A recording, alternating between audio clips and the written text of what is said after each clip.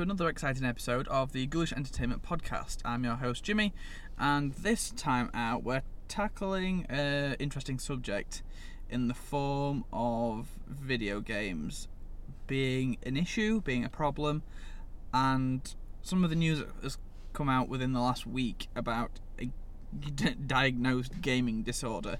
Now, this is a subject I feel really passionately about because I love video games. I don't see myself as having a problem.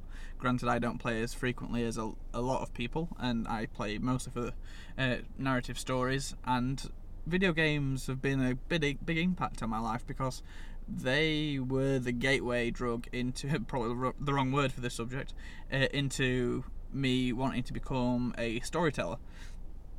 So, whether you've heard or not, the World Health Organization has come out and said that gaming disorder is an actual disorder, and people that play games excessively and to the detriment of other things in their life can now get treatment for it, and it's an official mental health condition, which is, one, ridiculous, and two, short-sighted, and I think part of a bigger problem. So video games have long been blamed for violent behaviour, whether that's in school shootings in America. I know the NRA and the Trump administration blamed video games, and the Trump administration even showed a reel of violent video games to blame for several shootings in America this year.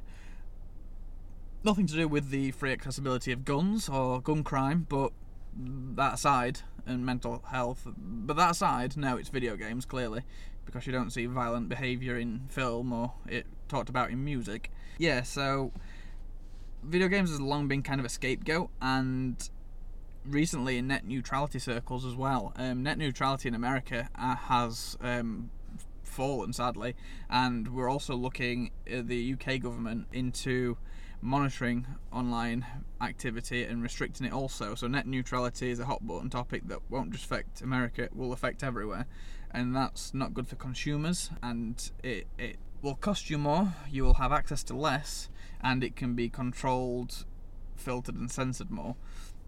Video games came up in this conversation. If you want to learn more about net neutrality, I suggest you do, and just get up on the subject, because it's been repealed now, and I've seen people saying, well, what were we all worried about, nothing's changed, but these big changes aren't going to happen within the week. They will be slow over a number of years, and then we will just come to the point where we accept it, and it's horrible. So video games came up in this conversation because they were blamed as in a reason why net neutrality shouldn't exist, because in the net neutrality sphere we all get equal access online, as long as you can obviously pay for those speeds, and gaming, and specifically multiplayer gaming, was blamed for slowing down everybody else's bandwidth, which is bollocks. And nothing obviously to do with the underground cables, the infrastructure not being great. Where I am at the moment, we can't get fibre. That's nothing to do with my speeds aren't crap because people around me game. So yeah, the gaming as a whole was blamed for everybody else's internet speeds being slow, and the reason why net neutrality shouldn't exist, and people that do online games should have metered connections and restricted somewhat, which is another worrying thing. The Australian Gaming Board, similar to the ESRB and PEGI, ban all sorts of games. I believe Left 4 Dead doesn't air there due to violence and subject nature, and they are really incredibly strict. They've already said that Cyberpunk 2077 probably won't get released there ever, even edited, and there's a lot of games that Australians don't get. So globally, games from the perspective of people that don't play them are kind of seen as taboo and bad for the health.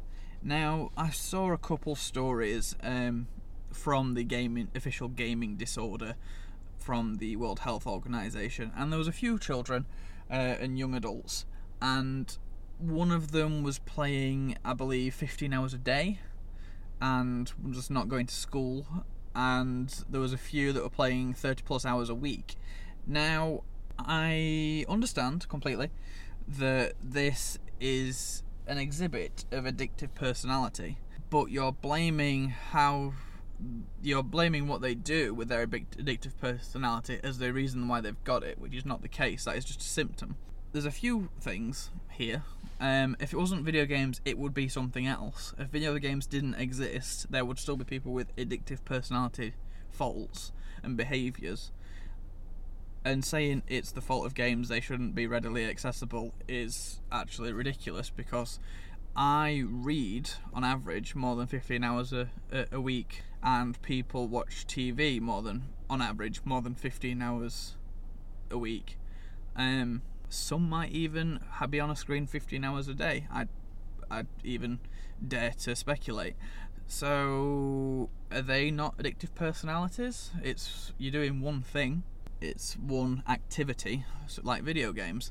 So, would people consider that an addictive personality? No, they'd just say you watch too much TV, go outside, or whatever. I mean, a lot of the stories I've read is just examples of poor parenting, in my opinion. Granted, if I am very sympathetic if your child has addictive personality traits, because they can be hard to curtail. But when it comes to child missing school and playing games and not going to bed at night, as a parent, you have the ability to, 1, take things away, 2, turn the power off, and 3, parent.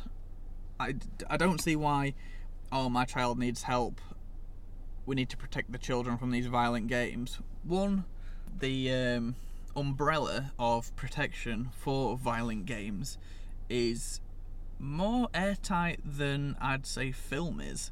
They're all age-gated. The PEGI system's kind of brilliant.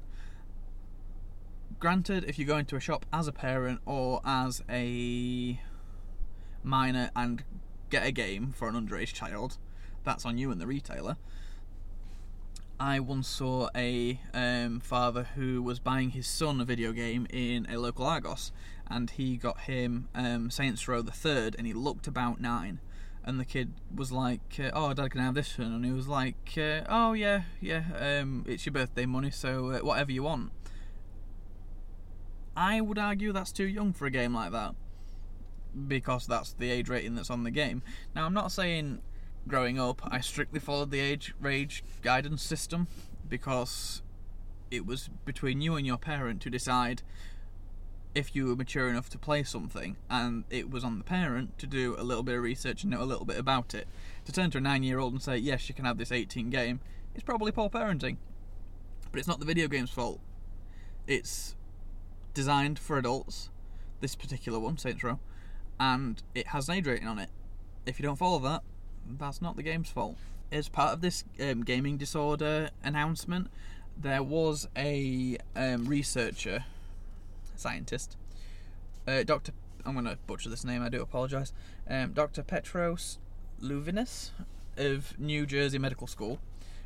He compared video game publishers and companies to the clear fear-mongering to tobacco companies from the 70s and 80s, and said that, let me get the quote right, they basically were saying any behaviour can be addictive, and the whole mayhem set us all back maybe 20 or 30 years. So he's saying the defence of the video game publishers and companies and fans of video games, saying that, like I have in this podcast, that video games are not the problem, they're merely a symptom of someone who has addictive personality behaviour, and if it wasn't video games, it would be something else, and people exhibit addictive personality in other areas of life that aren't so much scrutinised. He's saying that, they're just like the tobacco companies that were trying to tell you that tobacco wasn't harmful when it actually was, and that if people weren't smoking, they'd drink. The only way that's similar is me saying, if people didn't video game, they'd watch TV, they'd read a book. But that's completely missed the point entirely, because he's saying that video games are similar to cigarettes and the fact that they're harmful and we're being lied to. I really don't see the health benefits of getting knackered lungs or cancer from video games.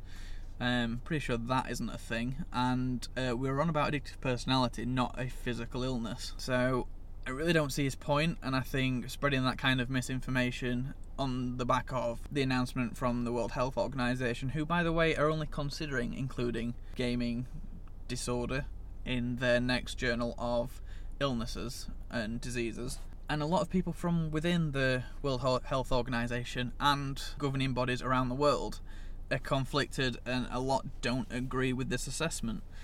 So it's being reported on a hell of a lot, which is why I wanted to get kind of my side across. Not that anyone would really care what some randomer in England thinks, especially since I'm northern. But I really don't see why video games in the last 5 years have been persecuted by people who are really not knowledgeable on the subject, and from people who have just listened to hearsay and are reporting on reports that are inaccurate. This is one report saying gaming disorder is a thing, and video games equals addictive personality and violence. Granted, violence isn't in this one, but there has been studies over the years into video games and whether they do contribute to undesirable behaviour, especially in minors, and every single time they have come back no worse than film. So I really don't get these arguments against video games and why they should be moderated more. They're already rated and age-gated. If someone's going to see a film and be triggered in the same way and want to act out on violent urges, then all media should equally be to blame if this is the case with video games.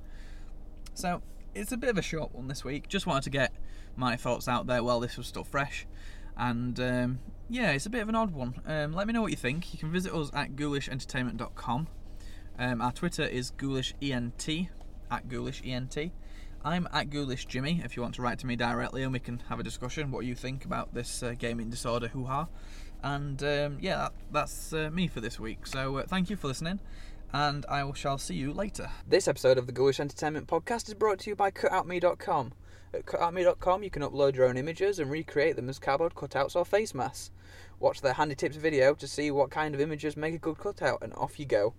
As a special offer for our listeners, they are offering 10% off of your purchase if you use offer code Ghoulish10. So that's Ghoulish and 1 and a 0. No capitals, no spaces, blah blah blah blah blah.